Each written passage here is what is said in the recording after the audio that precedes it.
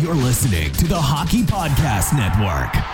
New shows every day. Find us at thehockeypodcastnetwork.com or wherever you get your podcasts from.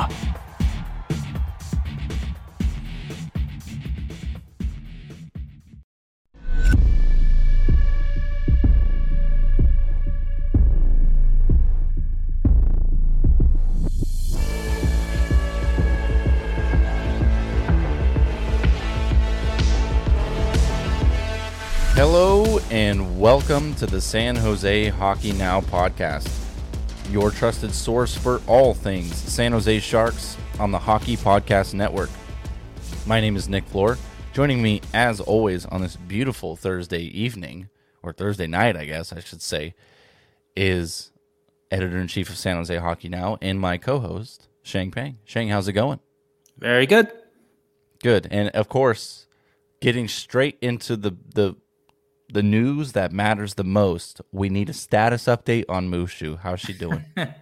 Thank you for asking. I was waiting for you to ask. I would have been insulted if you had not asked. Mushu is doing well. She just went to the doctor for her, I think it was her 2-week checkup, and everything is progressing well with her broken bone. And it still has the cast on and won't get taken off, soon. But she's going to go for another checkup next week, and hopefully maybe she'll get a smaller cast or something and just see that she's progressing. But she's actually running around a bit with her cast, which she wasn't doing at first. The first day she was very depressed, but now she's learned to live with her cast and, at least for now, being a 3-legged dog. Yeah, she's a survivor, no doubt. So it's good to see she's up and up, and she's week to week, as we like to say here, with a lower body injury. Yes, so, yes. And how would that work with dogs? Yes. Do they cut the dog like horizontally so all the legs are lower body? I think the leg should be all lower body, right? And anything above the stomach is upper body, I guess. But I will say too about her survivorship. I should add this because I love to talk about Mushu. Is that Mushu is 9 years old.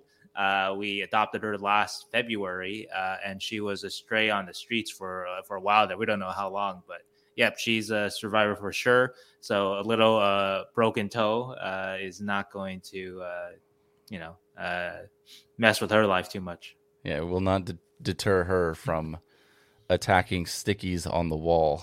Yes, and looking very cute when begging for food. So that's a survival instinct. Yeah. Awesome. All right, so this is the part where everyone turns our podcast off because they got all the news that they wanted to hear. So yep. But what we do have coming down the pipe for you guys is something a little bit different. You know, Sheng and I, we're switching things up. Sharks are at a bit of a crossroads right now in their season, and so we're going to do some role-playing again, except for we're going to take it up a different notch. We're going to level it up a little bit. Normally, we like to break down the Sharks' moves, the acquisitions, the trades, why they do what they're doing. You know, why are they attempting to extend Tomas? Why would they not? We like to explain that so that way it makes the most sense for all of our listeners. But instead, tonight we've got something special lined up. We've decided to take the reins as general manager here and explain what we would do, not what we think the Sharks should do, but what we would do if we were general manager. So, a couple weeks ago, we did the Tomas Hertl bit where we tried to sell Tomas Hertl on staying in San Jose. So I guess it's sort of the same thing here where we're the GM and we're going to figure out how to bring the Sharks back. Yeah, exactly. As always, we like to note the date for all of our listeners. We're recording this late on Thursday, March 3rd in the year 2022. And of course, if you want to follow us and this podcast and everything it stands for, you can follow the podcast on Twitter at SJHockeyNowPod. You can follow the network at HockeyPodNet. And you can follow myself at NickFloor_. Sheng, where can they find you? They can find me at Sheng_Peng and all my work at San Jose Hockey Now and NBC Sharks. All right. And of course, Sheng, before we hop into our little I would say cap friendly armchair GM session that we're gonna do here. We have some, wouldn't say breaking news, but we do have some news to cover. It's very important. I mentioned the Sharks are at a bit of a crossroads, and that's because their starting goaltender James Reimer sustained a lower body injury in the game against the Vegas Golden Knights, and he is currently out week to week per Bob. So definitely not what Sharks fans wanted to see. And Sheng, really quickly, Bob did talk a little bit about the possibility of him being overworked, correct? Yeah, no, he did concede that. But again, I want to be careful with that. And you have probably seen, all of you who are listening have probably seen me defend Bob on this point for weeks, and I still will.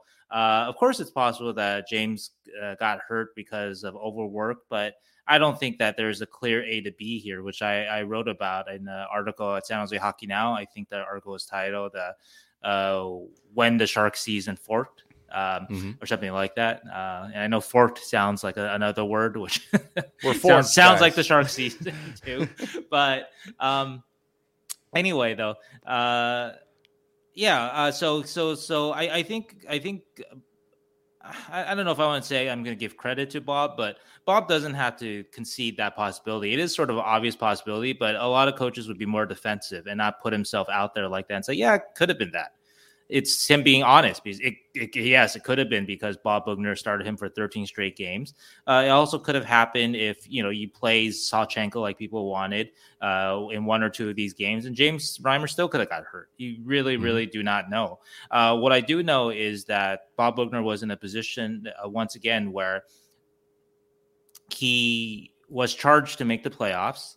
The team doesn't have a great chance. We know that. No, he knows that. But it's still possible, though. And so you're asking, and I've written this exactly the same thing. Like, you're asking athletes, competitors, of which the coaching staff, the front office is made up of, especially the front office, right? And you're asking them to give up on the best chance to win just because they're not likely to make the playoffs. Well, it's still possible, though. So they're going to try their best until the end. And everybody who talks about, players aren't developing, man, we have how many games left? You took it down. We have like 28, 29 games left. Yeah, 28 games. So again, I've said this so many times. What's the difference? I'm just going to use an example. Say a Ryan Merkley, not playing 20 minutes a night, like until the last 15 games of the season.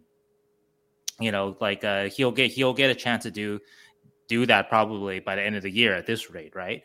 And so instead of getting 25 games of good work, he gets 15 games of good work, or a Joachim Blichfeld, or whoever, any prospect you think of, Sasha Chmielewski, anybody you want to call up, John Leonard, right?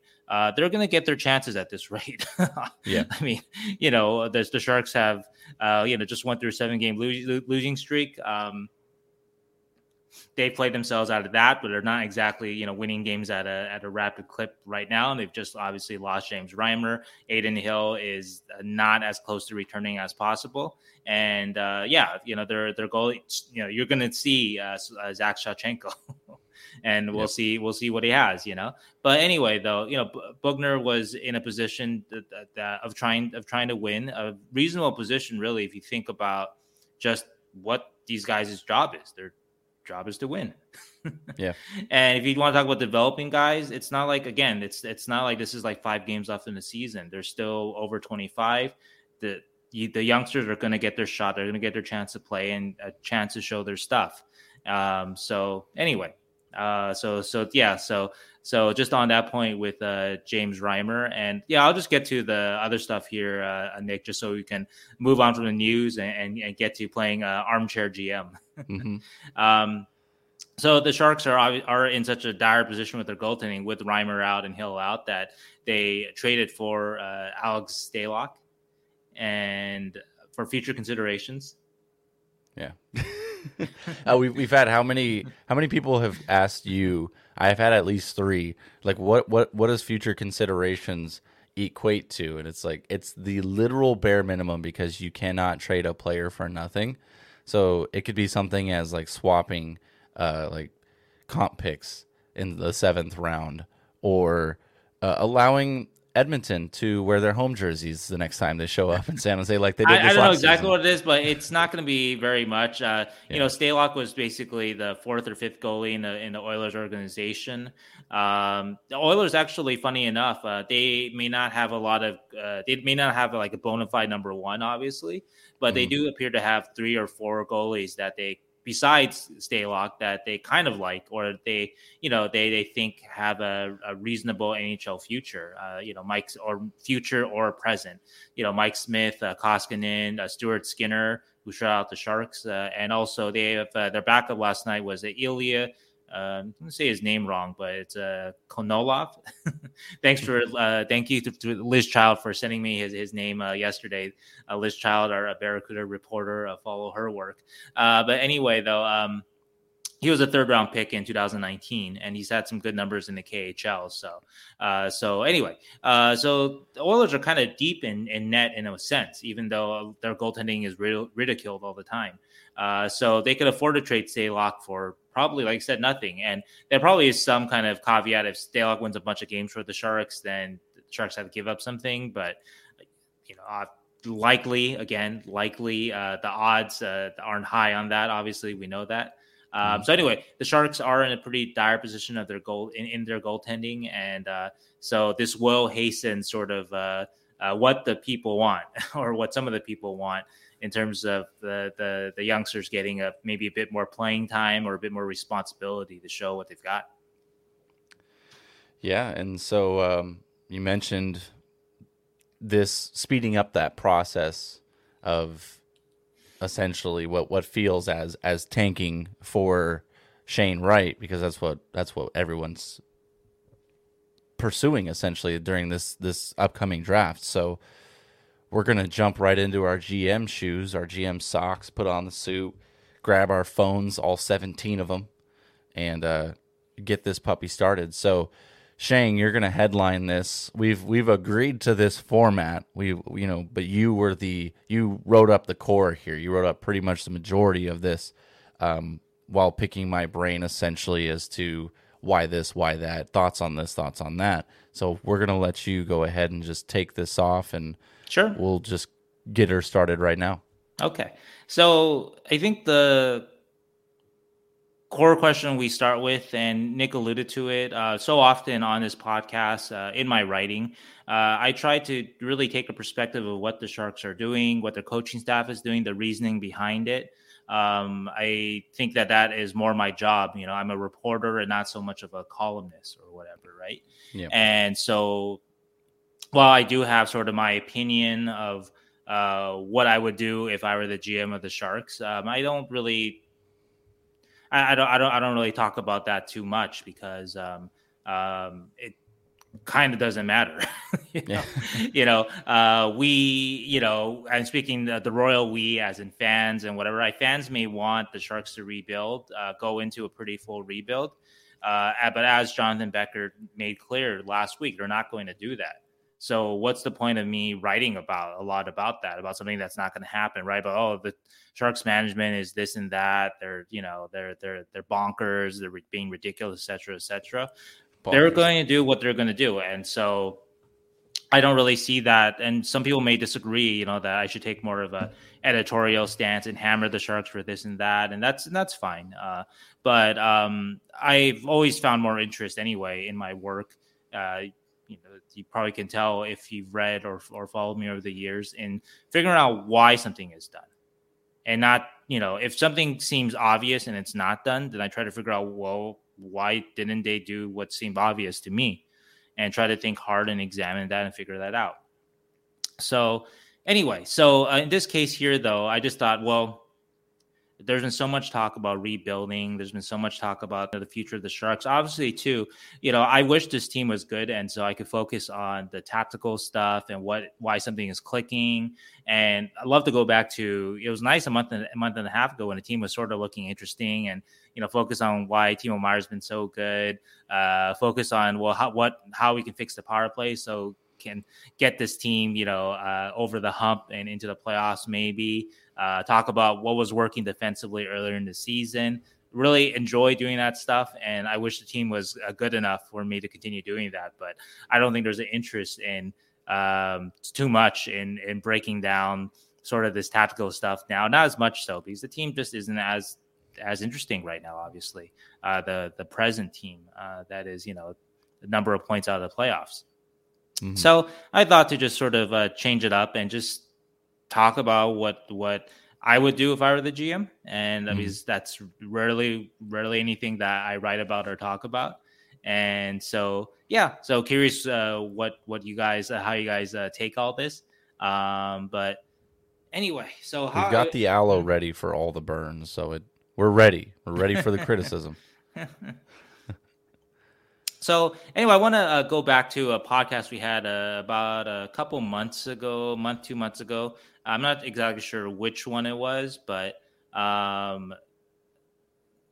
actually, I don't know. Nick, do you, while I'm talking to you, do you mind? Do you want to look it up? Yeah, I can take a look. This is the one with the two executives, right? We referenced that on the last episode as well. Right. Yeah. So since this it sort of forms the core of the sort of what we're talking about here, and so we'll try to get you the episode so you can find out if you haven't heard it. But anyway, a couple months ago, talked to executive from an outside NHL organization and also a former NHL GM, and I asked them what they would do with the Sharks.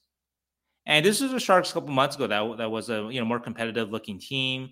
Erik Karlsson wasn't hurt yet. Thomas Hertl and Timo Meier were hot. The team was playing better. So anyway, the executive said that he would build around what the Sharks have, mainly because the alternative was worse. And the alternative being that if you divest yourself of some of these contracts, just how much is it going to cost to get rid of Vlasic and Karlsson? And yeah, I guarantee you it'll cost. And what happens to the team competitively if you get rid of Burns, Couture? Yeah, basically, who's going to play these minutes? And so, again, so the alternative is worse than what this executive suggested was to kind of run out these contracts. Basically, what the Sharks are doing: run out these contracts. Hope these players are still good. They have shown, obviously Karlsson's had a good year until he got hurt. Couture has been pretty good this year. Not amazing, but he's been fine, right? Burns is still a good player. He may not be the great player he was, but he's still a good player. And obviously, Hertl is still an excellent player. So the idea is that, so you sort of hope that these guys can stay pretty good as players and not give up stuff to get rid of some of these guys, right? That's a big part of it. And then, hope to shepherd in some young players along the way so they can kind of form and coalesce into a strong team once again. Let me interject here really quick, Sheng. It's episode 20. Thank you. And it's properly named, What's the Point of the Sharks Making the Playoffs? So yeah, that's not going to happen. Yeah, well, those are good times when it seemed possible. So so episode 20 for those that want to listen to the exact breakdown of those two executives. I do miss playoff hockey. Yeah, that's the most fun to cover, and I think I do my best writing then. So yeah. But anyway, though. So that's one perspective, and that makes sense for different reasons. But we won't get into all the reasons because we want to get into sort of the meat of the podcast. So the former NHL GM, though, he suggested what we call basically a soft dump of contracts, and basically what that means is you get rid of any of these veteran contracts as long as you don't have to give up anything significant with it. So if nobody offers you anything for Brent Burns and Logan Couture, just for example, then you keep them. Fine. They're playing pretty well. They're still good players. They may not be who they used to be, but they're still above average NHL players, both of them. Brent Burns is still a top 4 defenseman. Logan Couture is still a top 6 centerman. So they're still good players. And so, but on the other hand, though, somebody comes up to you and says, hey, we'll take all of Brent Burns' contract and we'll give you a 5th round pick. Now, if you think about Brent Burns' value to the Sharks and even his value on a potential new team where he's not forced to play 28 minutes a night or anything, but you can slot him in at maybe 23, 22, and basically a place where he can really fit in and excel, right? Fifth round pick is, it's a pittance. Brent Burns can still help a team win the Stanley Cup. I guarantee you that. I know there are some people who aren't the biggest fans of him, but I think a lot of, he's overexposed, obviously, but that's not his fault. He's doing the best with the basically the responsibility that's forced on him because the Sharks don't really have other options that are reliable, especially with Erik Karlsson and Mario Ferraro hurt. But anyway, though, yeah, that's neither here nor there. But the point though is that if a team comes up to you and is willing to give you anything, but you can get rid of the contract, you just take it and run. So that's sort of the soft. So basically, it's kind of a slow tear down, but just sort of depends on what offers you can get. And if you don't get the offers, then you live with the players you've got. But yeah, so that's sort of that's sort of the soft dump idea. Idea 3, which a lot of people have advocated for, is the full teardown. And we've explained this many times on here. But the full teardown, of course, is getting rid of all these contracts, Karlsson, Vlasic, Couture, getting rid of all or most of them, as swiftly as possible. And yes, you can do that, but I guarantee you save Vlasic, right? We've talked about this before. Vlasic has, after this year, 4 years at $7 million each. Usually contract of that size, right? A first round pick is the equivalent of, well, it's probably actually, first round pick could be equivalent of $5 million, $4 million a year. Actually, we saw that during the Vegas expansion draft. But let's just say it's a first round pick for every year of Vlasic's contract. So to get somebody to take off his contract, that's about the general cost, number of first round picks. So that doesn't make sense. It just you're shooting yourself in the foot with that, and so that's why neither of useful. Yes, exactly, and so that's why neither of these experienced hockey men took that option because it's just not really doable. It's not really feasible, and so that's why the full rebuild is difficult to do it swiftly and to do it right now. So anyway, I've thought about these positions for a while, as is sort of a part of part of the job, and just thinking about just watching this team and giving this team about 50 games or so to really see what they've got. And I've written about this recently too, actually probably in the same article, where the Sharks sort of forked the season after the Vegas loss. And a team is, if they had stayed healthy with Karlsson and if, they hadn't been put in a position to overplay Reimer, let's say Hill had stayed healthy and was decent, maybe it's an average team. It's a team that could have made the playoffs, actually, I think, but it's not a great team by any stretch, and it's not a cup contender. And once you lose a Karlsson and then you lose a Hill, which pushes, Reimer to play more games, that sort of thing, right? Of course, they just lose Ferraro too, right? Then it really exposes the team, obviously, and they don't have, great depth. They don't have even average depth.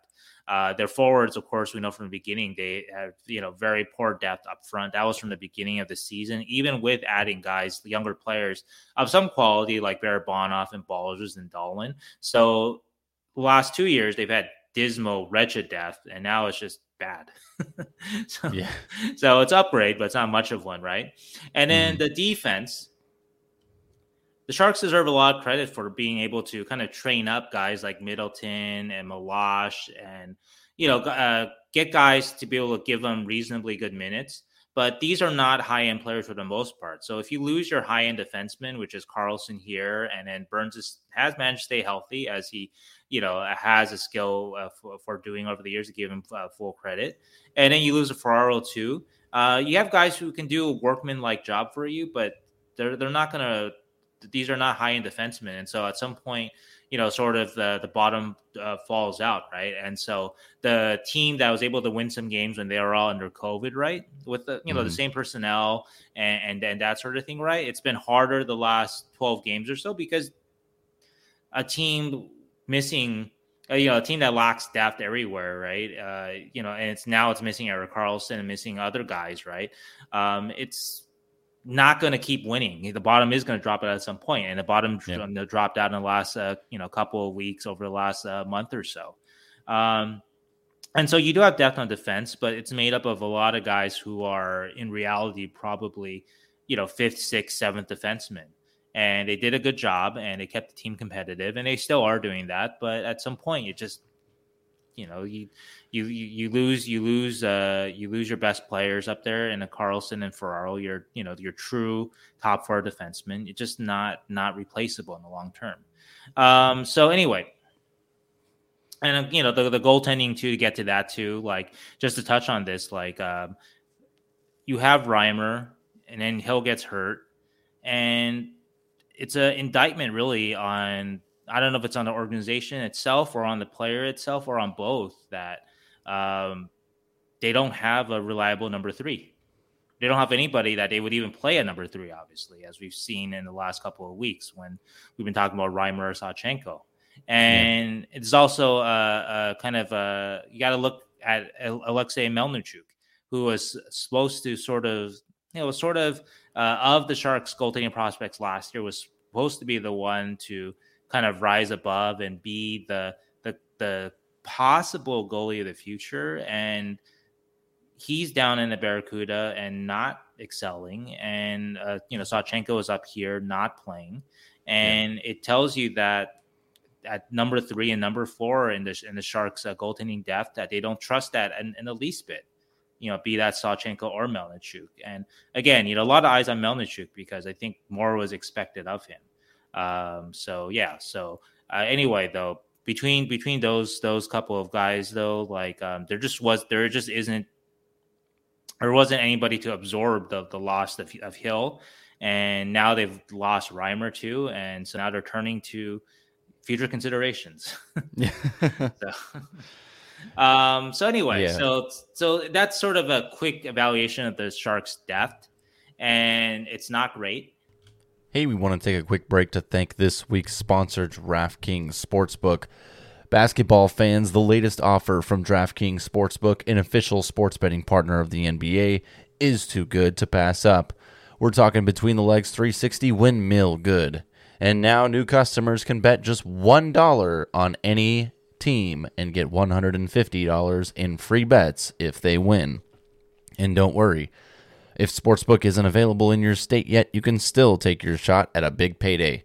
Everyone can play for huge cash prizes with DraftKings daily fantasy basketball contests. It's simple. Download the DraftKings Sportsbook app now. Use promo code THPN. Bet just $1 on any NBA team and get $150 in free bets if they win. That's promo code THPN at DraftKings Sportsbook, an official sports betting partner of the NBA. 21 or over. Minimum age and location requirements vary by jurisdiction. See DraftKings.com/sportsbook for full list of requirements and state-specific responsible gaming resources. Void where prohibited. Minimum $5 deposit. Gambling problem? Call 1-800-GAMBLER. In Tennessee, call or text the TN Red Line 1-800-889-9789. In Connecticut, call 888-789-7777 or visit ccpg.org/chat. In New York, call 877-8-HOPE-NY or text HOPE-NY to 467-369. I am, I'm gonna go with the soft dump of mode of kind of fixing the Sharks, and I'm gonna break down each of the kind of major players in this, right? Burns and Carlson and Couture and all of that, and how they kind of fit into this.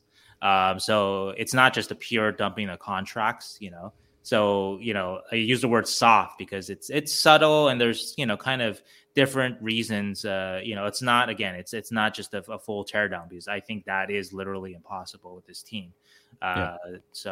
Anyway, So the reason why I've chosen this option over what the Sharks are doing now, or even like to even try to attempt a full tear down right now, I do think that it's team's best chance of returning to being a cup contender faster. And I want to say a word about the Sharks' plan. And I alluded to this last week in our mailbag. People talked about the Sharks don't have a plan. I'm going to repeat it again. The Sharks very much have a plan. You may not like it. You may not think it's good, but it is a plan. And actually, they've been doing it really for the last couple of years, sort of under the radar in some ways. Mm-hmm. And I suggested it last week what the plan was, but want to kind of make it more clear. I think I may have left some things unexplained or whatever last week. So, okay. So the Sharks' current plan, as I see it, number one, it's to keep contracts and stay competitive. And so they're hoping that their veteran players are still pretty good. And you keep the contracts because the alternative is sort of worse. It's hard to get rid of these contracts. And sure, okay, you can trade Brent Burns for a 5th-round pick maybe or something like that, right? But then who's going to soak up his minutes? You don't have anybody to soak up his minutes and stay reasonably competitive. So their idea, again, okay, so that's number one of their ideas. So keep these star players and hope that they stay decent, even if they're not as good as they used to be. Okay, number two is not to trade picks and prospects, and the Sharks, for the most part, have not. Right? I know that they traded a 2nd-round pick for Aiden Hill, which is people aren't happy about that now, obviously. But if you really think about the last couple of off seasons and how much help this team really needs everywhere on the roster, they really haven't traded a lot. Really, I think the second for Hill is the only really significant thing that I can think of that they've traded to add to the current team. There was the 4th-round pick for Peterson, which obviously hasn't worked out, but it's a 4th-round pick in 2024. In all honesty, teams kind of see picks that far out. Like 4th-round pick in 2024 isn't that much different than, say, like a 6th-round pick this year. Because teams figure by the time you get to 2024, I'm not just making this up. This is what I've heard from different people that work in draft valuation people and whatever. Yeah, they have an assigned point value essentially. Right. Well, and so anyway, teams figure that by the time you get to 2024, you will have replaced that 4th-round pick somehow. Yeah, there's a good chance of that. It's not hard to do that. And almost the equivalent of future considerations at that point. Kind of. Yeah, and so of course it's still a waste of a pick because Peterson hasn't worked out. But look, they like his talent. It didn't work out. It happens. You take swings on younger. Look, also too. I think in general, most people agree, right, that the Sharks should take swings on younger players that are sort of underappreciated by the organizations and who might hit with the Sharks, right? Mm-hmm. And so that's what they thought with Peterson. And it obviously has backfired on them. But there's also the hits that have worked, right? And we talked about this before. Guys that were underappreciated by their organizations who have turned out to be much better players on the Sharks than I think their past organizations, kind of thought that they would be. Guys like Dahlin again, they got it in a trade for a mid-range prospect. Balzers, they got off waivers, and Barabana for Suomela. So for every one of those, right, like a Barabana for Suomela, which is a clear win for the Sharks, you have Peterson for a 4th. So it happens, The law of averages. You're not going to hit on every young player, but I think by and large, they've actually done a decent job of that, of adding to their depth without giving up a lot. So anyway... So that's number two with the Sharks plan. Don't trade picks and prospects. And number three is a simple add-on to that, which is keep adding picks and prospects, which the Sharks have done over the last couple of years. And so I think basically what the Sharks are hoping for is that by the time William Eklund or other prospects hit their prime, that a Hurdle, who I still think they want to sign, and a Couture, Carlson, and Burns, maybe Burns is a little bit older, but that all these guys will still be meaningful players. We talked about this before too. Couture may not be $8 million first, second line center anymore by that time, but maybe he's still a good third line center. Very valuable still. Erik Karlsson may not be $11.5 million defenseman, but maybe he's still your top power play option. He's still worth $7-8 million at the 11.5, and so on with Hurdle and Burns. So I don't think that this is a ridiculous plan by any stretch. I wrote about like I wrote about a week ago after Jonathan Becker's press conference. The Sharks are trying to kind of have it both ways, right? Have their cake and eat it too, as they say, right? And so maybe it'll work. I think a lot of this plan depends on these contracted players being useful in 2-3 years time, which is dicey but possible, right? Carlson has had a comeback season, and he was in his prime a transcendent talent, and so him losing some of his talent doesn't mean he's not a good player anymore. It just means that he's not a great player anymore. He's still good. Thomas Hertl is still a very good player. Logan Couture, like I said, I see him aging well. Even Burns, right, 36, is still a very good player. So it's not the wildest of gambles in that sense that these big stars will still be good. You're really the only one that's completely fallen off is Vlasic. That's another story that we'll get to. But anyway, it is possible. It's a huge gamble, but it's very possible. The other part of the current Sharks plan is it depends on hitting on picks that, because you're trying to be a little more competitive, they might be after the top 5, after the top 10. So you're not going to be necessarily in the most prime kind of draft position. And again, this is possible too. Like we mentioned before, Tomas Hertl was a mid-first round pick, so it happens. The Sharks are capable, teams are capable of finding very good talent in the mid-first rounds. And then finally, because you have so much money dedicated still in this plan to your big money guys like Couture, Carlson, etc., then you've got to find good, cheap talent in kind of hidden places, right? Like Barabanov to add decent depth to your talent. So you've got to outmaneuver teams and just kind of dig for those bargains, right? And again, the Sharks have done a decent job with that recently. And if they keep continuing to do that, then maybe next year, we talked about this in our case to Tomas Hertl for him to stay, right? That, they find another player or two like that to add with what they have. Maybe they start to build actually a pretty good looking top 9 and they can be a playoff team again as soon as next year. I don't think this is that's a wild thing to put out there considering where the Sharks were when Carlson got hurt. It's possible, it's not anyone's sort of likely bet, right? Which I understand, but it's I think you can kind of see that that's possible at least, though. Yeah, it's not too far fetched. It's definitely attainable. Yeah. So, okay, so in this sort of soft dump plan, though, that I am sort of leaning toward, though, myself, or proposing, you would say, right? All these big contracts, right? Or not all of them, except for Vlasic. So Burns, Hertl, assuming you sign Hertl. Well, no, actually, no. This is an assumption. Yeah, giving it away, but you're not. But anyway, though. Yeah. So Burns, Hertl, Couture, and Carlson are still good players. That's the point. They are still good players. All of these guys are still good players. They've shown that over the last couple of years, even though they're not, except for Hertl, they're not who they used to be. And so because they're still good impact players, again, not great, but still good, they may still all be movable despite their bad contracts because teams, they want to win. And so they might take a chance on somebody who not the best contract, but still a good player.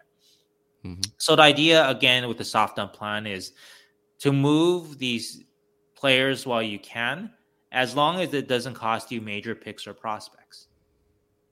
So you want to, keep all those assets, keep your William Eklund, keep your first round picks, keep your second round picks too. Okay, so now let's get to sort of the nuts and bolts of this plan, the actual, what we're actually talking about, what we're actually going to do. And the number one step, and it's painful, but it is to trade Tomas Hertl. He's 28, which is not too old if for a team that is a cup contender, but it is maybe too old for the next wave of Sharks. By the time certain, an Eklund or any of these prospects hits their prime, will Hertl still be a great player? I don't know. Maybe he can be, but we don't know, right? And the point though is that he's of the right age and you can get a lot for him at a trade deadline right now. He's going to be a UFA. Don't even know if he wants to come back, obviously, right? So you can get a first-round pick and a good prospect for him almost certainly.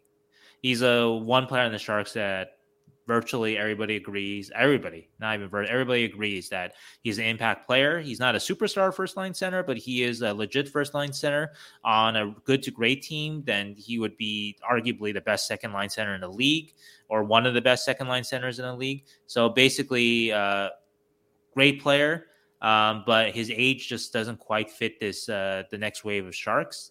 So have to trade him. That's unfortunate, but this is the soft dump plan, right? So it's required, essentially. Like when you asked me, you know, hey, what's your draw the line, who goes, who stays, I drew the line at 28 years old because that window of opportunity with the prime years of players like Ryan Merkley, like William Eklund, like Thomas Bordeleau, and all future prospects coming into the system, 28-year-old Tomas Hertl does not fit into that window, you know, unless he can Pavelski 2.0 his career, which is very unlikely. So I do encourage fans to pump the brakes on every one of the Sharks centers is going to end up like Pavelski at like in his mid-30s scoring at an absurd rate. It's not a successful prediction model. So Yeah. I mean, if we go back to that, we can talk about that more some other day. But I think the Sharks really lucked out with Marleau, Thornton, and Pavelski, and just how well they aged. And I don't think that's the norm. Not at all. And I'm not sure if the Sharks. I've talked about this with other writers, or whatever. The Sharks sort of fooled themselves into thinking that this was the norm, and they had some kind of formula that they figured out that for that kind of stuff. And I don't know if there is. You know, age just catches up, hits players at different times, and whatnot. Fountain of youth, baby. Yeah, you know, Vlasic was a great example of that. Vlasic is not that old really, but he just lost his game, and it happens to some guys, you know. So anyway, though, so in my plan, I've traded Tomas Hertl, and so the next step to this is I gather the veterans with the big contracts, and that's Carlson, Couture, Burns, and Vlasic. And I tell them the new direction of the team, and it's not to try to eke our way into the playoffs. It's to kind of try to gain cap flexibility, try to think about the Sharks of the future. This is very important to me, and we talked about this a lot in that podcast where we talked about what's the point of the Sharks making the playoffs. I believe that all these players, their leadership is still valuable. And I think especially with the Couture and Burns, and it's not to say that Carlson and Vlasic aren't leaders, because they are, but when you talk to the young players in the room, and they always bring up Couture and Burns. And so if they want to stay to lead, then I think that I would welcome them to it. I'm not forcing a trade of these guys if they want to stay. Yeah. And part of it is because just how much it would hurt to trade them, just in terms of trading Burns for fifth round, like you said, a fifth, like that, right? And again, I've talked with different scouts this year, curious what they thought about Burns. They still think he is very much a good player. That one scout said that I still see him as a number 3 guy in the league. That's a very good, very valuable player, even if he's not the number 1 he used to be. And with Couture. Couture is harder to move. He has a longer contract than Burns. But yeah, so you might be kind of stuck with him no matter what, because in our kind of in this idea that we're pushing, the soft dump idea, we are not trading significant picks and prospects to get rid of contracts, but are willing to retain though. And so that might come up, but we have to remember though, you can only retain on 3 contracts, so you can't retain.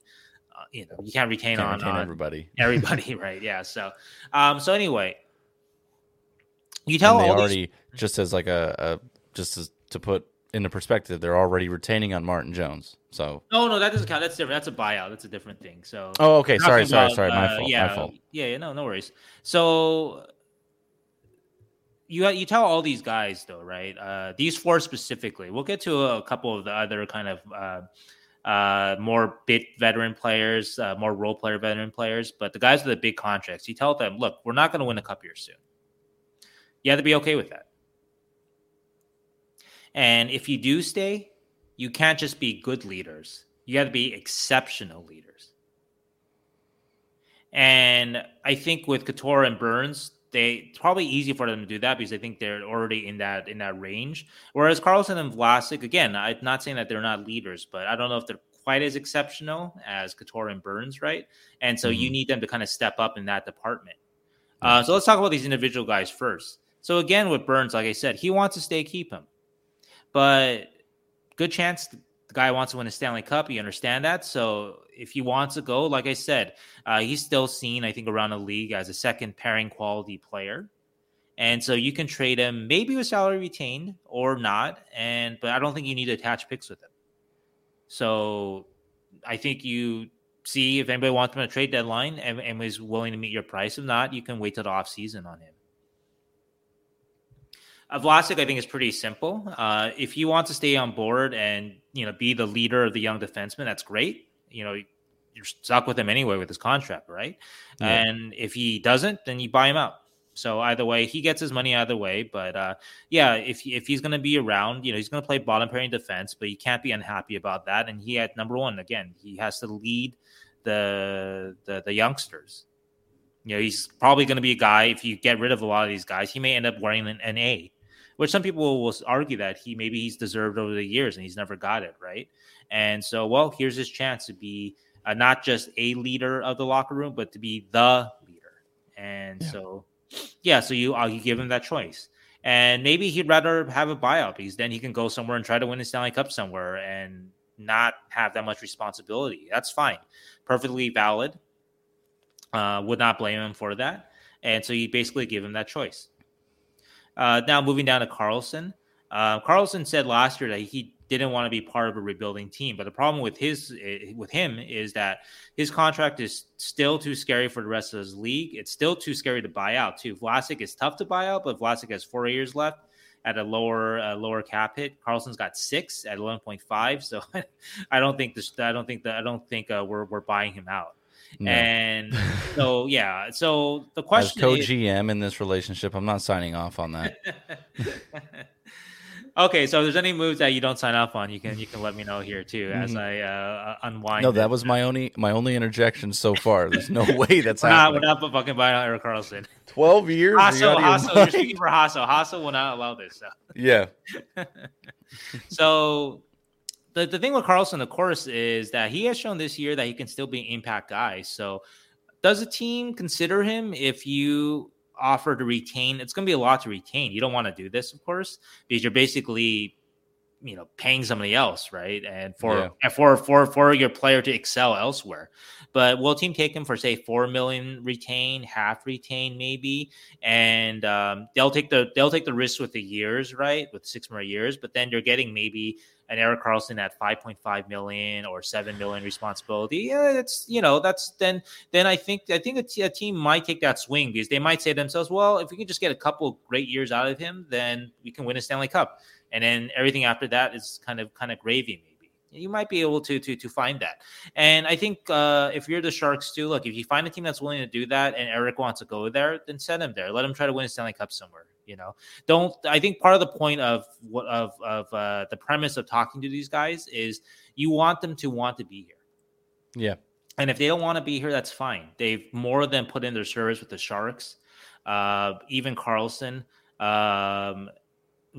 Vlasic obviously has, even though the last couple of years have been really rough for him, and Burns for sure, still playing 28 minutes a night, with Karlsson hurt, more than they've more than given themselves to the Sharks, and even just in Karlsson's case, right, more to the Senators, but to the league in general, right? These are veterans who deserve that respect. They want to go elsewhere, send them elsewhere, as long as it doesn't cost you, it might cost you some of that salary retainment, but if you can do it if you can do it with keeping your high picks and your good prospects, then do it.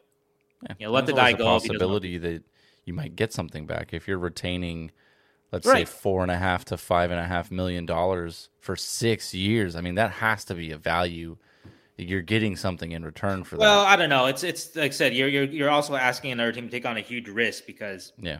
Well, I mean, a 4th-round pick is still because value. So right. But because you're talking about somebody who hasn't stayed healthy, right, over the last. And I know that the injuries are different kinds of injuries. Some of them seem fluky. Either way, yeah, the fact is that he hasn't been playing as many games, hasn't been playing a full schedule for a while, yeah, and so there's a lot of risk there. hmm And what he has shown this year, though, is that maybe he can still help a team out. And I wouldn't have said that the last year for sure, nope, and a year before, and so he has kind of he's built up a little bit of that. He's reminded us of the player that he used to be, and so there is some value in that, obviously. And again, just like with all these players, perfectly fine if he stays, but again, he has to be really committed to this rebuild. yeah, He's got to be a leader of young men. And so if he's up for that, if he wants to do that, if he's excited, again, you want these guys to be excited to be there. And if they're not excited to be here, then okay, then let them walk, let them walk away gracefully, but let them walk. You ever Uh, hated where you worked? what again? Just for the listeners, this is a relatable moment, right? If they're going to work, do you ever hate where you work? You ever wanted to get traded from your job to go somewhere else? That's that relationship there. Like, you don't want to hate where you go, because Yeah. to dread getting up every morning to go and do the job, that's not what you want. Right. And especially, Burns and Carlson totally understand because there are guys that can still help a really good team hmm and help a really good team win a Stanley Cup, too. These are not bad players now. These are not a lower end player. They're still high end players. And so it's a lot to ask them to wake up every morning and go to the rink and be excited to be there and know that they have no chance to win the Stanley Cup and not even a likely chance of making the playoffs. The last couple of years, at least, the Sharks could say, "Oh, we're trying to make the playoffs at least." Yeah. Now we're kind of taking that out of the equation a little bit. Yeah. Okay, so finally, let's get to Couture. And I think Couture, actually, of all the players we mentioned here, Carlson, Vlasic, and Burns, he's the one you want to stay the most, I would say, at least in my vision. It's hmm because he is younger than Burns, so he will age a little better with the younger players you want to put around him. And he doesn't have the options to leave like Hurdle does anyway. So he sort of has to stay because of his contract, but also too because of how long his contract is. It's hard to get rid of him anyway. Yeah. And so I think it's great to have one of the old Sharks around. I think that there's a lot of value in, again, passing down the things that were learned in the Pavelski era, in the Thornton era, Marlowe, all that stuff. The Sharks built up, again, I've mentioned this many times, but they built up so much capital and leadership and whatever over the last, in that 15-year run when the Sharks were making the playoffs basically every year. And it would be a shame to lose it all and, try to Buffalo it or Arizona it or whatever. Yeah. And so that point is going to get to something else I'm going to talk about later, what to do with the Nick Bonino and the Matt Nieto types and whatever, right? But so anyway, again, though, you put it to Logan and say, we want you to stay, but this is what your role is going to be now. And it's not to tell, the media, tell us that you're making the playoffs anymore. Thanks for doing that. Thanks for covering for us all these years, but you don't have to say that anymore. So Not to mention, he's also the current captain of the team, so yeah. that also goes. It goes a ways. People may agree or disagree with his style, but we're not in the locker room. And if you have a slew of young, great players coming into the system, you want your captain, who's been there his entire career, to stay and, like you said, carry over the tradition of the culture of being a San Jose Shark. Yep. And so if any of these four guys who are capable leaders, and let's not forget Carlson was a captain in Ottawa too, if that's the role that they're willing to take in the back half of their career and be excited about, then keep them. Really, keep them. Mm-hmm. You're not going to get a ton for them anyway. So their leadership can be very, very valuable. Again, the Hurdle thing is different because Hurdle is very, very valuable. You can get a lot for him. But in this case, with these four veteran players, since you're not going to get a lot for them anyway, if you get, though, their excited commitment leadership, that is super valuable. and I would Mm-hmm. I would take that, and I would keep Vlasic's money or whoever, any of these guys, as long as, again, they're fully committed and fully excited to. Let's get to the next part of this. So fully committed, fully excited to reset or rebuild. Doesn't matter. Yeah. I know that terminology is a big bugaboo with Sharks fans and with even the Sharks organization. They don't want to use the rebuild word because it terrified people in the summer of 2015 or whatever, right?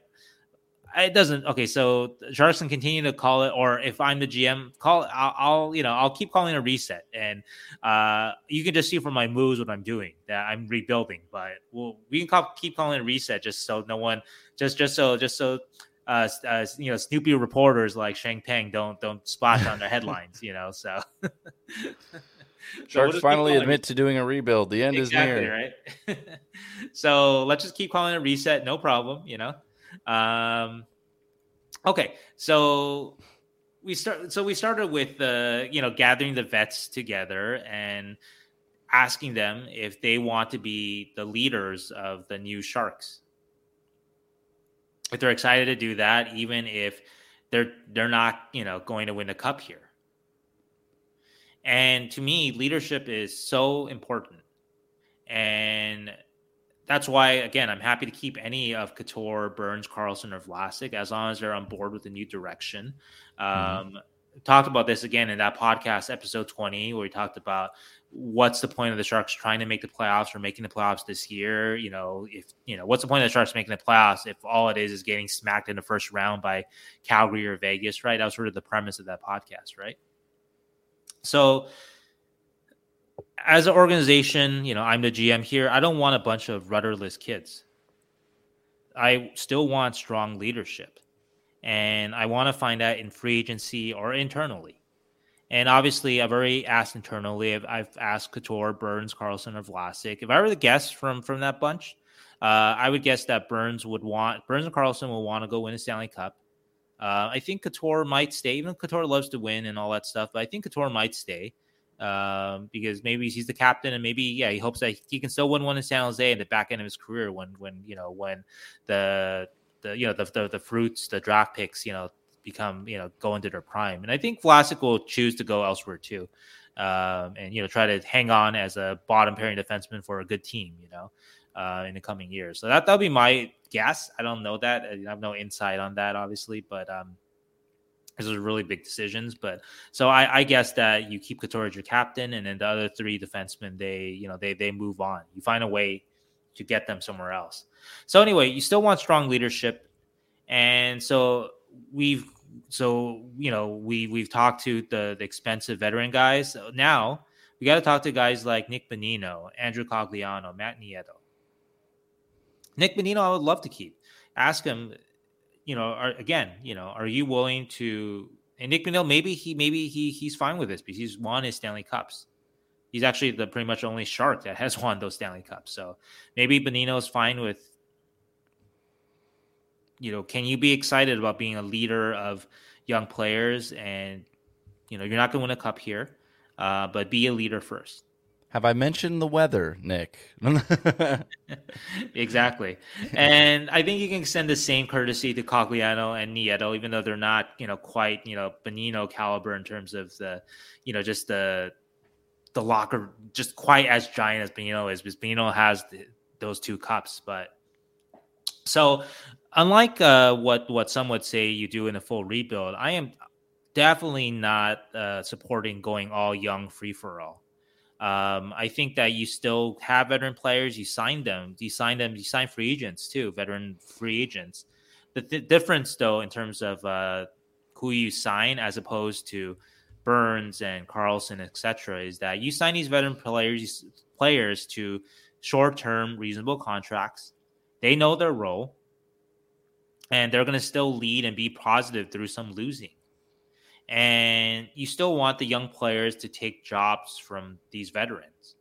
Yeah. That's always been my philosophy, at least my personal, as just a viewer and as sort of evaluating teams, that you want to build an organization where young players still have to play above they're not given jobs. They need to play above themselves. They need to learn. They need to grow to take jobs from veterans. Even the veterans aren't as high caliber as the Sharks are used to. So we're still going to have questions like, why is Matt Niino playing over John Leonard, for example? To your point, Sheng, when I was co-hosting the Stick Hungry podcast along with Kyle McLaren, Kyle's a former NHL player, a well-established defenseman, and one thing we continued to talk about back in those days was, why isn't Ryan Merkley being given chances up on the NHL squad? And his answer blatantly was, how has he earned it?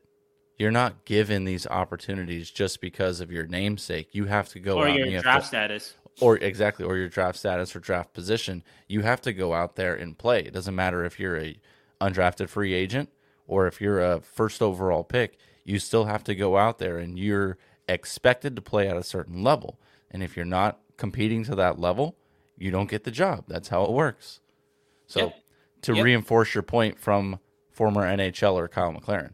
Yeah, and I think that's a good ethic to build in your locker room. You want to figure out which of these young players are good enough to keep when your team is good again. Which of these young players are the guys who are just putting up stats now because they're getting a lot of playing time, or which of these guys are going to be, future third line, fourth line players on a cup contender. And so part of the reason why, or part of the way you figure that out is you figure out the guys who take jobs. And so Mara Ferraro is obviously a guy who took a job, right? He took Vlasic's job, Simic's job, you name it, right? A guy like Noel Gregor, right? As unpopular as he is, he's taken some jobs too, because of the things that everything he does well except for score. Hey, quick shout out. He scored against Vegas. He did. And again, I have an article coming out. It's going to be today from NBC where I, again, defend Noah Gregor's virtues. So, I'm a big fan. I think Noah Gregor truther himself, Sheng Peng. That's me. Yep. I think he's a player. So, yeah. So anyway, that's sort of the overall point of the next couple, or one of the points of the next couple of years, is that you figure out which of these young players, the Rudy Balzers, if you keep Barabanov, he's a little bit on the older side, but if you keep him, who else are we talking about? Jonathan Dahlin, right? You see which of these are real deal players that are going to be good players on good teams, or which of these guys are just guys that can pump, can build stats on bad teams. Those are guys that you won't want around when your team is good again. And again, I'm going to go back to Noel Gregor a little bit. This is why I'm a fan of his, because I think he's a player that is going to be a good player on a good team. He's not going to score a lot of goals, probably. His cap is maybe 15. But if you get 10 to 15 with all his other qualities, then you have a guy that you can win a championship with or be a cup contender with, and you can have this guy on your fourth or third line and be a very good player, in your bottom six. And that's very, very valuable. Mm-hmm. So anyway, in terms of how you build your team over the next, year or two, you have a lot of cap space now, right? In theory, but you want to add the right players. And you may not be able to add the right talent because maybe you're not that attractive because your team's not good for UFA. Also, too, you're not overspending on UFAs. Your team isn't ready for that, right? Yeah. You're not pushing to the cap here. Right. You're not. So if you can't acquire the right talent, you acquire the right mindset. And so that's why I talk about if they want to be here for this, then you consider keeping the Boninos and the Nietos and Coglianos. If they show any hesitance, then you trade them. And you let them go try to win a cup somewhere, that's the right that they've earned as veteran players and as, dedicated, hardworking veteran players. And so, again, if it's not Bonino who wants to stay, then you find somebody who will stay and be, that kind of mentor. And you want a player like that, the right mindset to rub off on your youth. Like, I would love to see how Jasper Weatherby will turn out with, if he watches the Nick Bonino for the next couple of years. I think that's going to be a good thing. So anyway, we talk about the larger plan of the leadership. So you want to divest yourself of as many of these long contracts as possible, but keep guys, but recognize that you're not going to get a lot or anything for these long contracts, the Carlsons, etc. So if they want to stay and they're excited to stay, then keep them. That's fine. But you should be able to get rid of a couple of the big commitments here. And you have that flexibility now, or you're going to have that flexibility in the near future when your young players are good. And maybe you're just a veteran player or two from competing. And then at that point, you have that flexibility for a trade or signing somebody more expensive. So that's sort of the idea of that. And anyway, I do want to call back one old Sharks thing. It's something that this actually sort of plan without the cap trouble, of course. But it's what Dean Lombardi did with the Sharks in the summer of 1996. And the Sharks, the 1995-96 Sharks were a terrible team. They were coming off the 94. In the previous year, that Sharks team made the playoffs, and it was kind of a weird mix of youth and veterans there. And it was not a kind of formula that was going to last. It's kind of like what the Sharks are kind of hoping to do right now, to kind of back into the playoffs and maybe upset somebody and that sort of thing, Mm-hmm. And with kind of this like Frankenstein mix of like past their prime veterans and young players who are a little bit too raw, but enough of it comes together that you can, make it as an 8th, 7th, 6th seed in the playoffs or whatever, right? And I think that's sort of what the Sharks are going for now. And that's what, if you want to go back in history with the Sharks, the 1994-95 Sharks, maybe in some ways there's some parallels without the expensive ass contracts, of course. However, the bottom dropped out the next year for the Sharks, 1995-96. And so they went from being a playoff team to one of the worst teams in the league. And I want to have some of those numbers right in front of me here.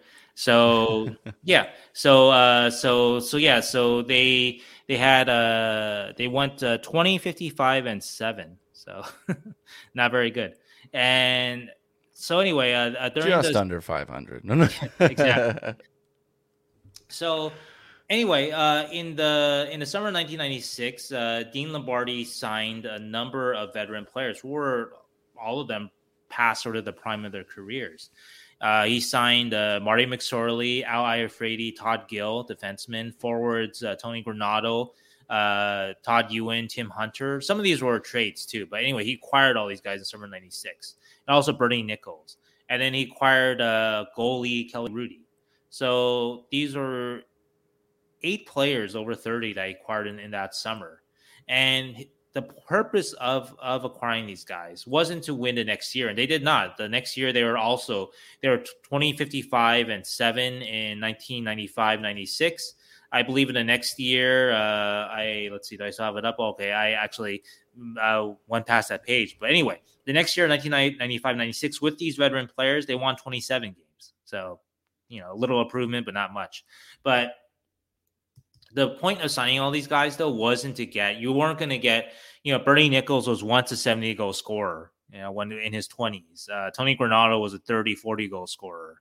Marty McSorley was one of the better, physical defensemen who could also fight and score a little bit too, in the prime of his career. And so these were some really good players in their prime, but and great in some cases. Kelly Rudy was the starting goaltender for the Gretzky Kings teams. So these were some very good players in their prime, but at this point when Dean Lombardi signed them, they weren't. But the purpose of signing these guys was to surround, the Sharks at that point had a lot of young draft picks and whatnot, right? And so the point was to surround their prospects with good veterans and veterans who knew the score. Tony Granato did not sign with the Sharks to win a Stanley Cup. And this is all documented. Dean Lombardi told him, look, you're not going to win a Stanley Cup here. You're here for this reason. You're here to be not just good leaders, but great leaders, and to influence the next wave of Sharks. And it's not a direct, kind of correlation. You can't say that this is exactly what kind of got the Sharks over their next hump. But basically, this leads to 1997-98 and Darryl Sutter taking over. And that Sharks team makes the playoffs. and the Sharks make the playoffs from 1997 to 2019, right? They make it every year except for 3 years, I think they've missed, or 2 years, I think. And so that's a great run. And so that's what you're trying to build again. And so, again, I am not for Buffaloing it or Arizonaing it and going all, you want to surround your youth with the right guys. And so that means signing veterans and keeping veterans. And again, that question, why is Matt Nieto playing over John Leonard? Yeah. So the answer will make sense in 20 years. Trust me. Yeah, that's sort of the idea, right?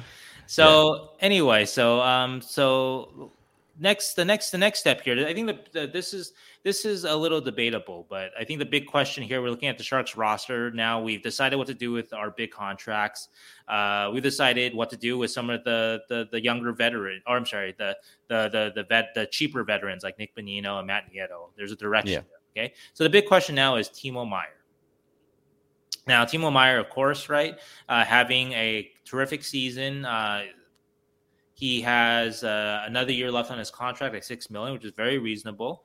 Of course, he does have that $10 million qualifying offer kind of in your face. So if he kind of repeats what he's doing this year, next year, he's a guy that's going to be a $9-10 million player. Yeah. So my decision for him for now is to hold him for now. He's 25, obviously 3 years younger than a Hurdle. And it would be nice to have your prospects have somebody established to play with. And for example, you can still build kind of a decentish first line with Couture and Meier and whatever young winger that you put with them. So that would be for now. I know some people, the more aggressive of the rebuilding set, would trade Timo Meier right now and get maximum value. And again, you have to he's a younger player, but you have to check with him too and say, look, this is what it is. Like, are you excited to be here with this? And if he wants to move too, he wants to go win, then maybe you do trade him, right? But if he's happy to be, there's a chance here for Timo Meier to be a true leader of this team now. If you kind of cut the heart out of a lot of the leadership, you trade a lot of the leaders, right? He can be a young leader like Emery Ferraro, who I would still keep, obviously, in my sort of a model here. And so Timo Meier can be the forward version of Mario Ferraro, maybe. And so if he's excited to stay here for this, then you keep him. And if he's performing at his level, then you keep him. And actually, if you look back at the 96-97 Sharks example that I used, on that 96-97 team was an Owen Nolan, who obviously grew with that version of the Sharks. And he was part of, I think, 5 straight Sharks playoff teams, I think, from 97, 2002, roughly, right? So yeah, so 97, 2002, and so Timo can be like that maybe. So I would hold on that question for now. Maybe next year this time we take a different tact, and maybe you do trade him at the next trade deadline, and the value is good there, right? Or this, or next off season, right? But he's still going to be RFA. Who knows? We'll see. But I would just hold him for now. I wouldn't be in a hurry to get rid of him. So. Okay, so next, the coaching. And this relates actually to a question that I was asked in the last mailbag. And AG, I don't remember the AJG 20201. Thank you. Yeah. So and I thank you so much for the question, and also too for all your comments on Twitter. Regular responder to just the things I write and whatnot. I really appreciate that. And he asked if I thought that Bob Boughner was a good coach for young players, and I answered in the last podcast article, but I'll sort of regurgitate it here that I actually think that there's a good chance that he is. I don't know that for sure, but for one thing, Bob is still the owner of the Windsor Spitfires, right? And so I think he's a guy, with that role of being an owner, that he's a good company man. And so if the team tells him, if the Sharks organization tells him, hey, we are rebuilding, but don't say the word rebuild to the media.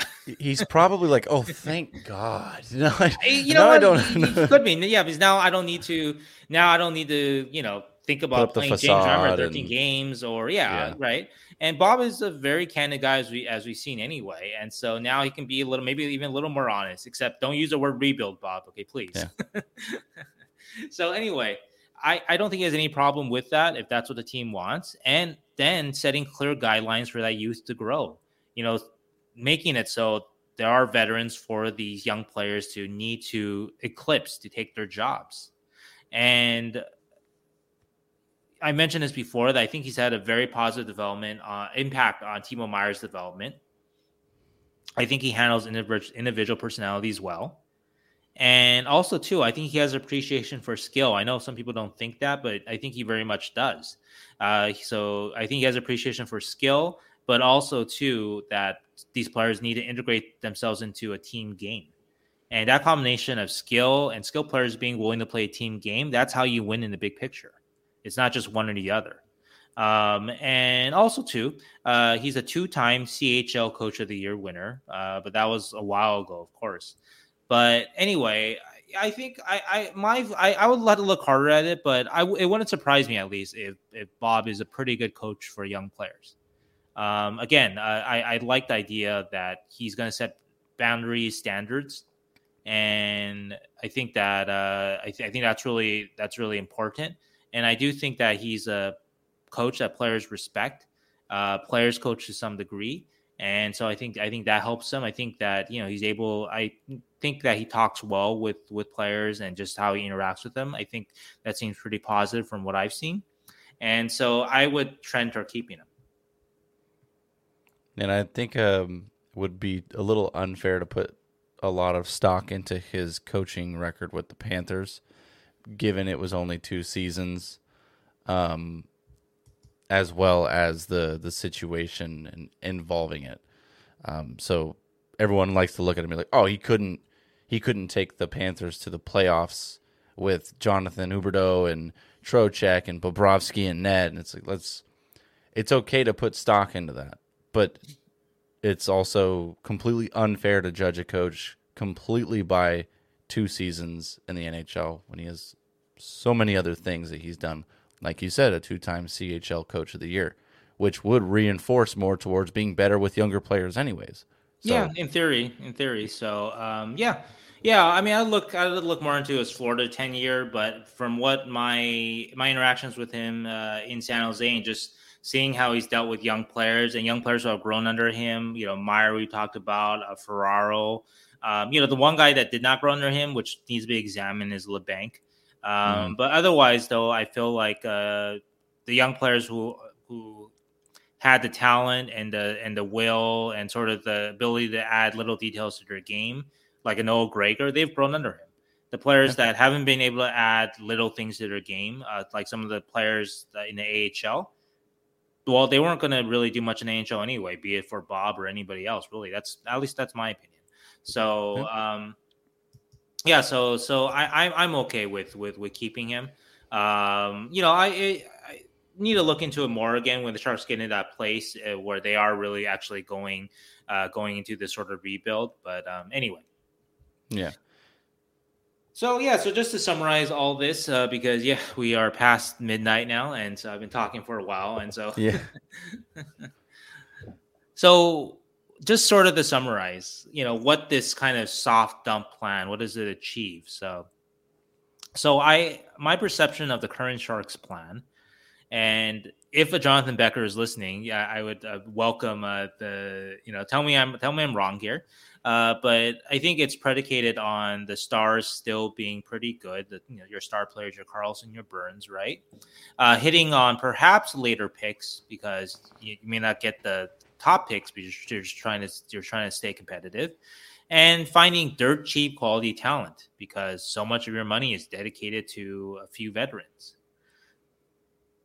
I think that's pretty fair. That's a spot-on analysis, a good summary. I mean, it's only reinforced by every decision that they've made since they fired Peter DeBoer. So, yeah. I mean, I don't know if DeBoer is the demarcation point, but I mean, basically, well, that's the season that they start selling people off little by little, is what I'm saying. So, that's like they can't. I'm not saying it's what like correlation isn't causation type of thing, but it's just like if you could benchmark a point in time, that's where I would benchmark it.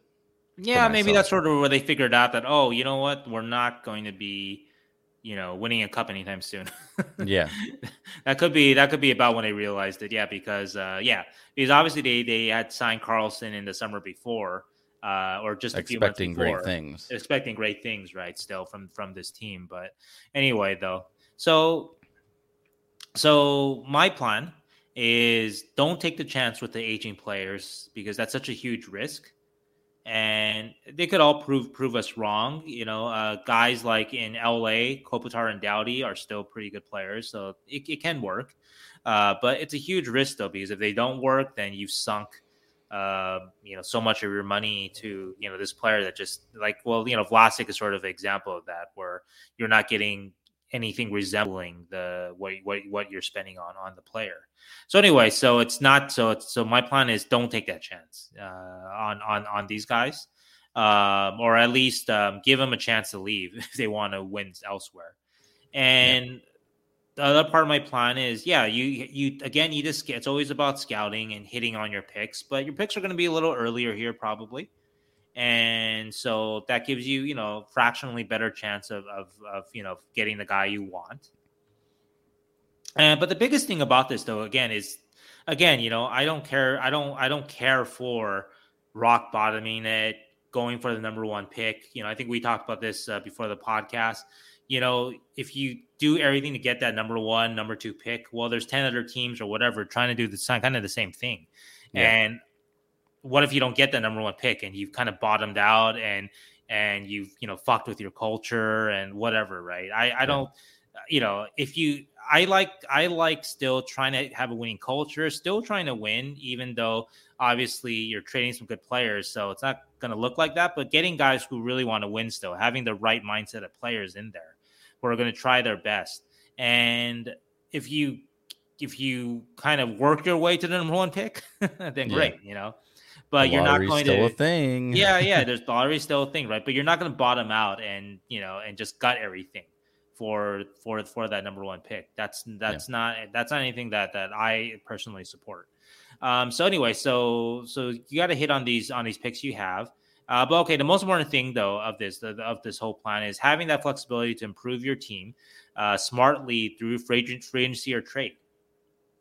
You get rid of these big money guys, you suddenly have this cap space and you don't need to use it immediately.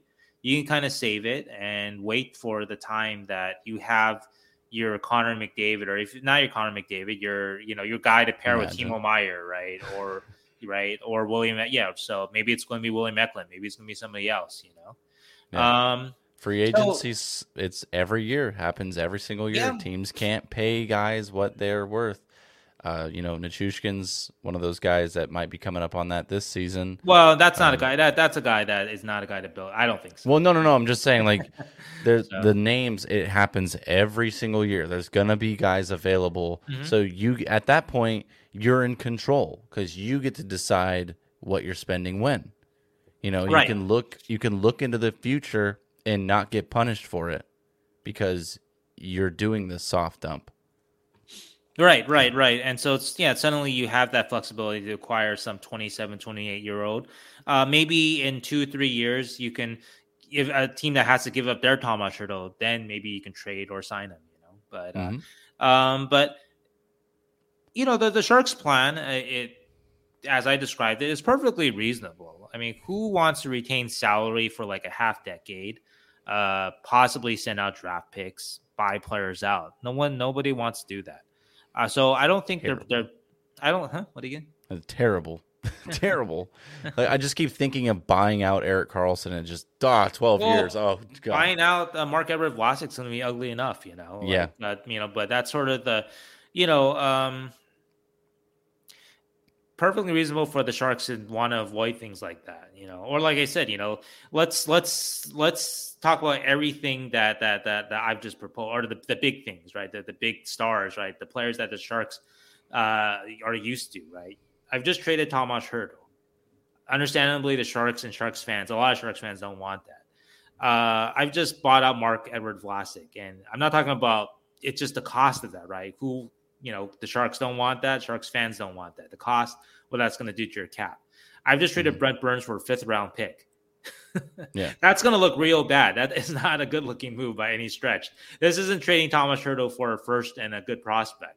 You traded a guy that, a potential future Hall of Famer, has won a Norris Trophy, is still a good player, for literally nothing, just to get rid of his cap. Never a good look.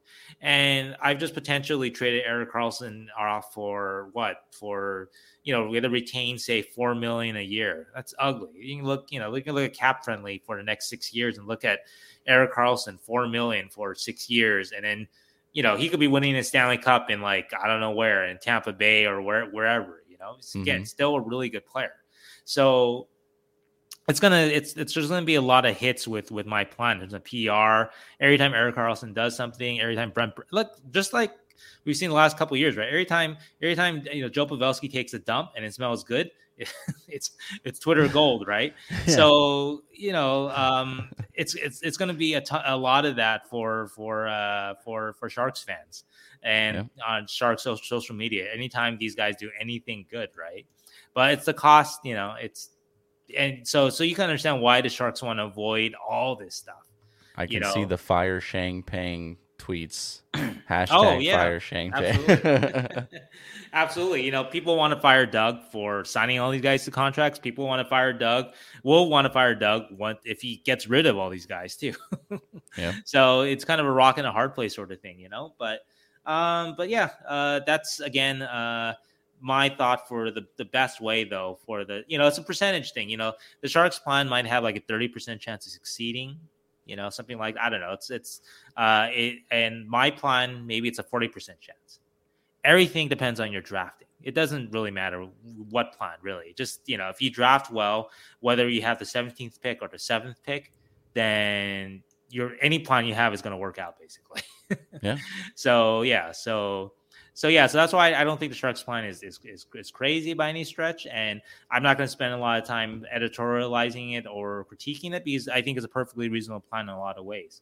But I do like my plan as a marginally better route toward the same goal, right, of winning a Stanley Cup, of getting the Sharks back to being a Cup contender, expediting the contention process.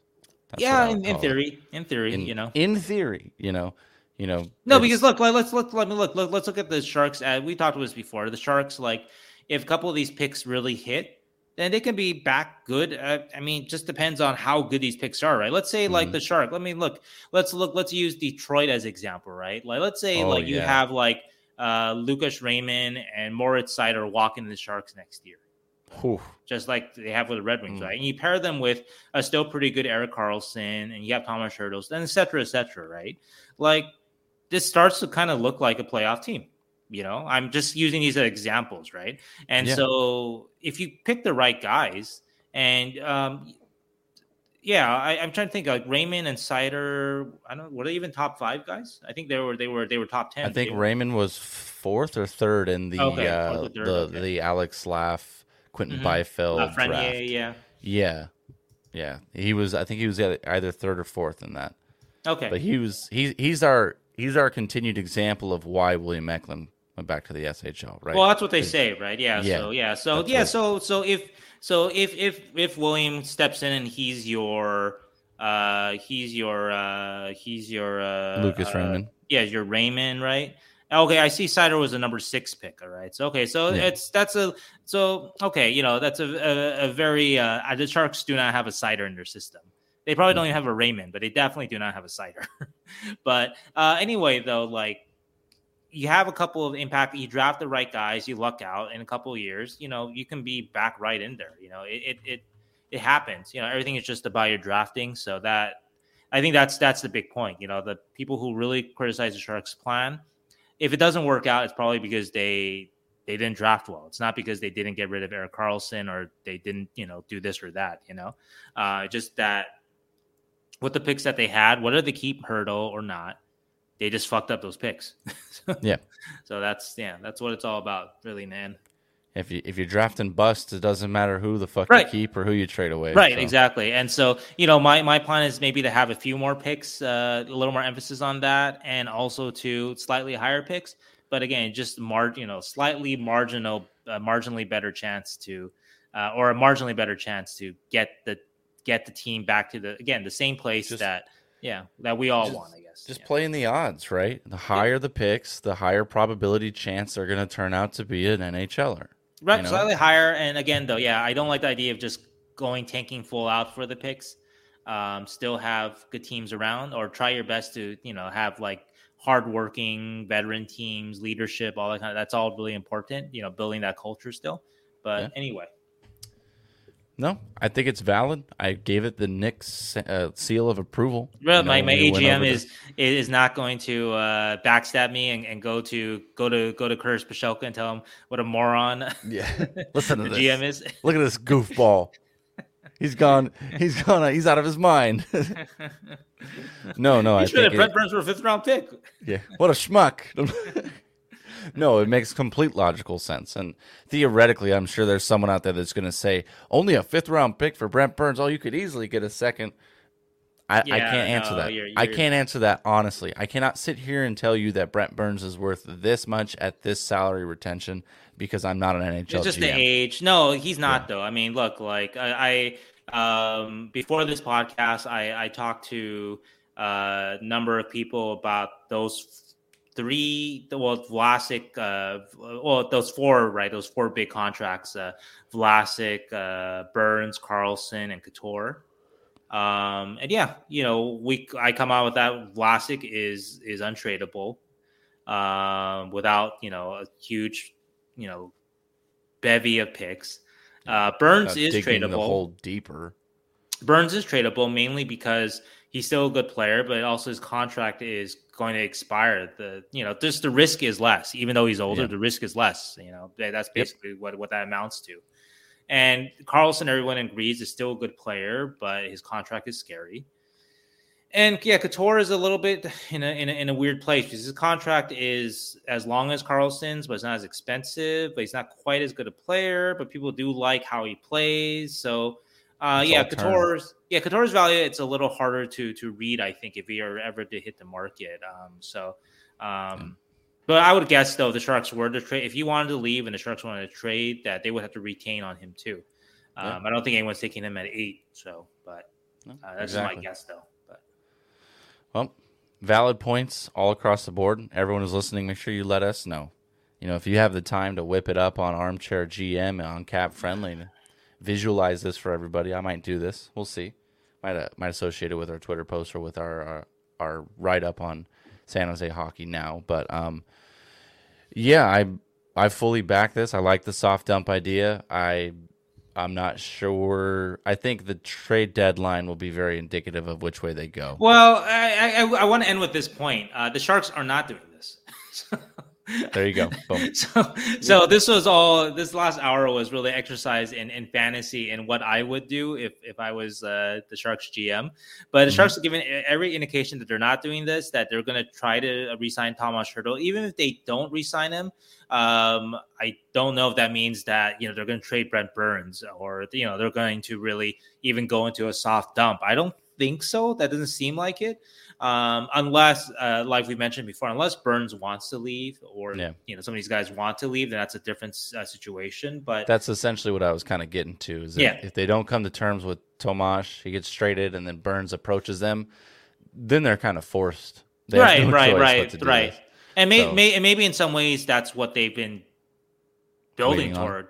To that, we tried with these guys. We tried the best we could for, whatever. I don't know if they really tried their best actually the last couple of years. So, but anyway, though, that's a whole nother discussion. That's a different episode, man. Yeah. But So I don't know though. Fair. Yeah. I don't know that the deadline is going to tell us. I mean, the hurdle thing is a big deal, obviously, but they could just be kind of giving us like the blowing smoke and saying, they don't want to use the words rebuild, and they really are. But some people have theorized that a lot of their moves have to some degree suggested that too. Some of them haven't though. I don't know if the hurdle, whatever happens with hurdle, means. If they do re-sign him, I do think that means the team is going to double down and start to win. for whatever that brings. But if they don't, I don't think that means that they're necessarily going to rebuild. As we say every week, Sheng, time will tell. We'll see. And the clock is ticking. We are getting closer and closer to that trade deadline. But we've gone on long enough. It's time for us to close this puppy out. As we said before, you can follow us on Twitter at SJHockeyNowPod. You can follow the network at HockeyPodNet. You can follow myself at NickFlora_. Sheng? Sheng_Ping. Yeah, that's correct. I always test him. This is actually just a pop quiz to see if Sheng remembers his Twitter handle. And, of course, make sure if you have the opportunity or the means to go subscribe to San Jose Hockey. Now you'll get all the everything gets unlocked. All the subscriber-only stuff, boom, instantly. It's all unlocked. So make sure if you have the means to do that, feel free. It's extremely cheap and significantly well worth it. So thank you all again for joining us for this another little adventure of role-playing where we did a little armchair GM. And make sure you all stay safe. There's a lot of crazy stuff going on in the world right now. Hug your loved ones, and of course, as always, stay hydrated.